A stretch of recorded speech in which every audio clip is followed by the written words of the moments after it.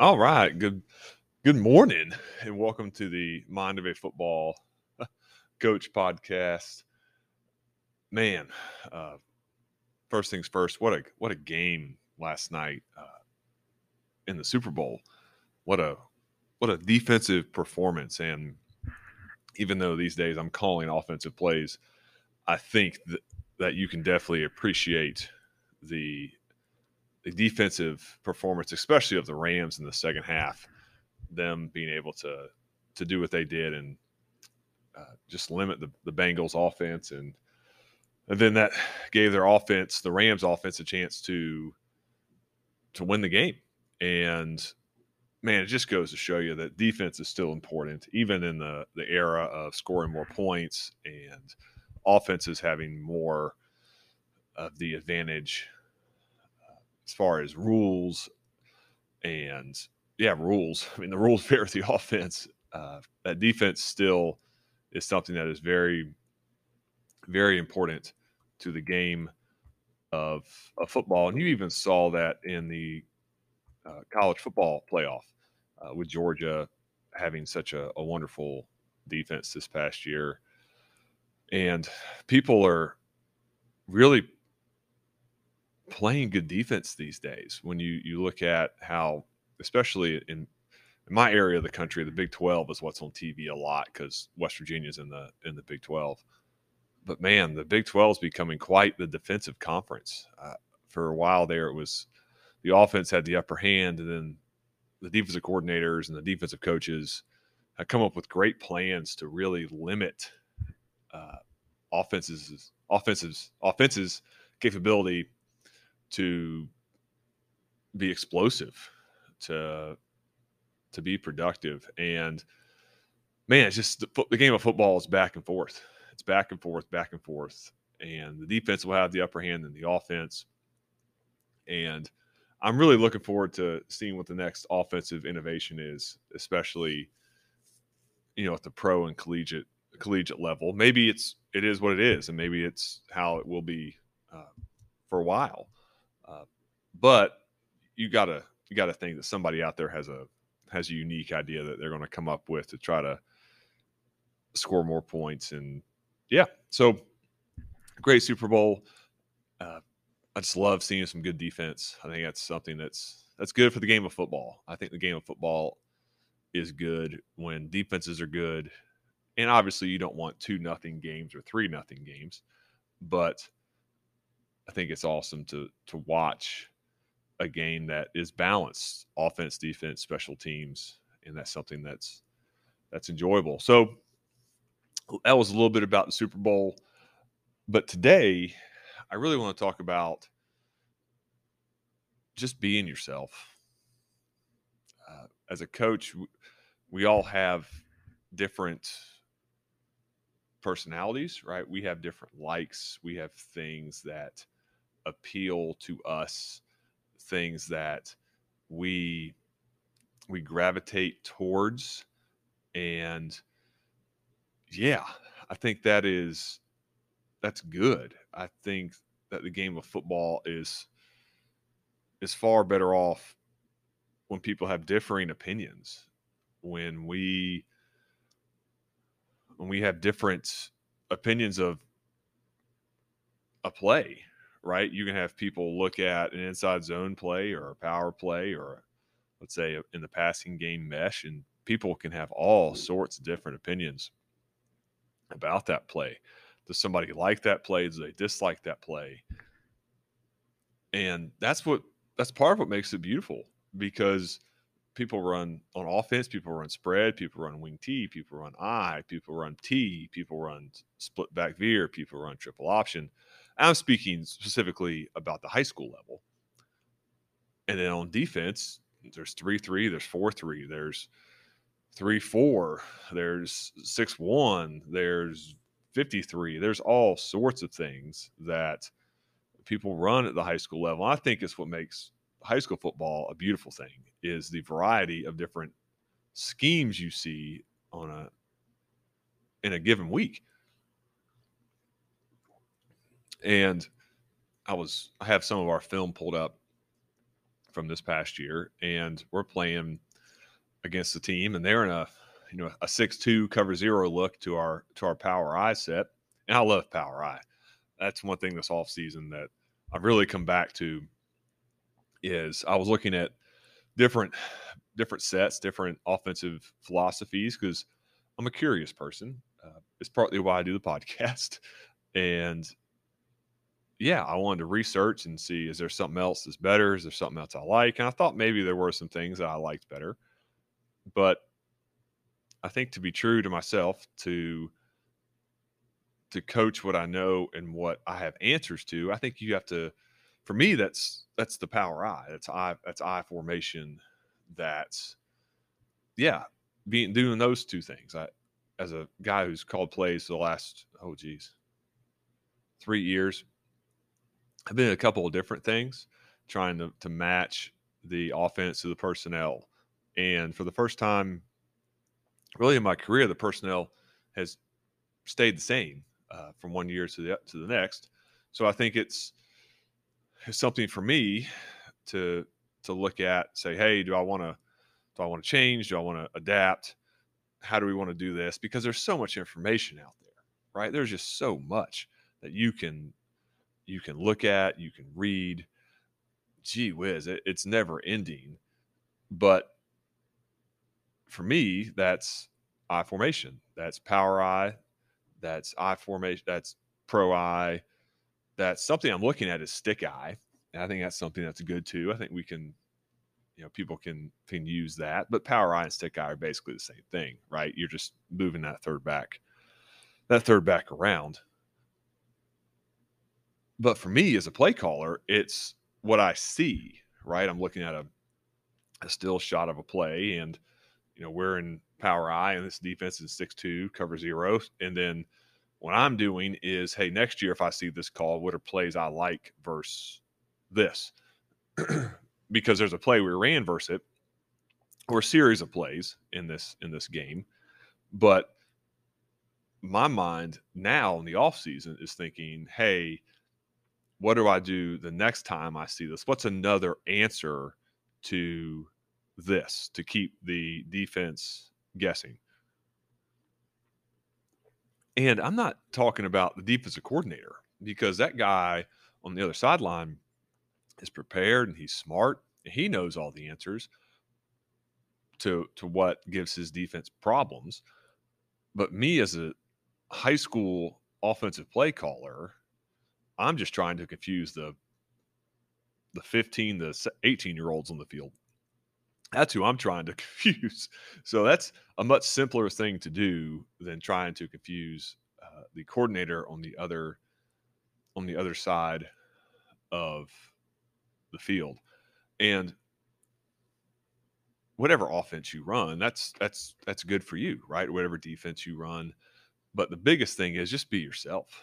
Run what you know and what you can fix. And that's something I did not fully understand until really this past year, because we started the year really pretty good on offense. We did some good things, had some good showings, and then about the middle of the year we struggled some. And instead of, I think the knee-jerk reaction can be, let's just change it all, right? Let's move to something else. Let's do something different. But I think for the first time in my coaching career, well, actually, I know it was the first time in my coaching career, I just leaned into, this is what we're doing. This is what we've practiced. We just need to do these certain things better. And long story short, the last game of the year is our best game offensively. It wasn't really close. It wasn't even close. And man, that's a good lesson for me. And I think for a lot of people is just press in to what you do, whether that's offense, defense, special teams, weightlifting. If it's good and if it sounds, just continue to do it. Don't try to reinvent the wheel. Don't try to do something that you don't understand, your kids don't understand. Now, is there a time to make a change? Absolutely, yes. If there's no production and it doesn't fit your personnel, then yes, please change something, because change can be a good thing, right? The Rams just won a Super Bowl in part because they changed their quarterback. So yeah, change can be a good thing. And as a coach, that's the balance, right? What do I change? What do I keep? And one thing I've learned through going on 8 years as a head coach, and going on, gee whiz, was it 14 years as a high school coach, is don't write things in stone, but don't write them in a erasable marker either. Let's have some, right? There's something in the middle there, right? Let's have some things that are time tested that we will keep, right? That we're going to press into when times get tough. But let's also have some things that we're willing to discard, some things that are maybe preference, right? And that to me is the mark of an expert coach, somebody who knows what are the essentials of their program and what are the non-essentials, what are things that are preference, and what are things that can change. And man, that is different for every coach, for every program, because we're all individuals, right? We are all, made in the image of God, and we all have different likes and dislikes. And there's a bunch of different ways to skin a cat. But what we have to find as coaches is what works for us. How does our process work? And I don't know that I've spent enough time looking deep into why do I do this. I've looked at what are we doing, but why is this being done? What inside of me makes me like like to practice a certain way? Why is our practice structured in such a manner? And for me, it's because it's what was modeled for me, especially in college. At Liberty, we practice a certain way, and as a head coach, that's basically the way we practice. Uh, because it was modeled for me, I saw it work, it was effective, and yeah, so that's why our practice schedule is the way it is. I know we had periods in practice at Liberty, and I'm sure we had a horn. I just don't really remember it, because as a player, we did it so much, right? The practice schedule didn't really ever change. So Monday was like this, Tuesday was like this, Wednesday was like this, Thursday was like this, Friday was like this during the season. And we could beat the coaches to where we were going because we knew what period that was, what was happening. And I think there's room for creativity in practice for keeping things fresh, but I think it's far more important to have some routine, especially and especially we must have a practice plan. And it doesn't need to be something that's super complex. It just needs to be something that, hey, here's the time we're doing something, here's what we're doing. And if it's a team period, I think it's good to script plays, but I also think it's good to leave some room for the messy, because football games are messy. Football games do not go to script. So I think it's important that you leave room for the unexpected in practice, especially in team periods. I don't know about indie or group periods, but in team periods, I think as a coach, especially as a play caller, you need some time and practice to be able to go through a situation that you're not prepared for, because that will happen in a game a lot, right? We call a play and we think, oh, this play is it's going to work really good, and we're going to bust for 20 yards, and then all of a sudden it's a -5, and then we're off to schedule. So now we have to call a different play. We're calling a play that we did not anticipate calling. So we have to know our system well enough to know, hey, all right, it's 2nd and 15. What do I do to get back to 3rd and 8, right? 3rd and 7. What in my playbook can get me there versus this team that we are playing? Because that can change week to week. The matchups change, the defensive scheme changes. And I think you have to know yourself and know your offense like the back of your hand. And that's why I kind of chuckle at the guys that sell the offensive systems, because how do you make something your own when you're buying it from somebody else? Yeah.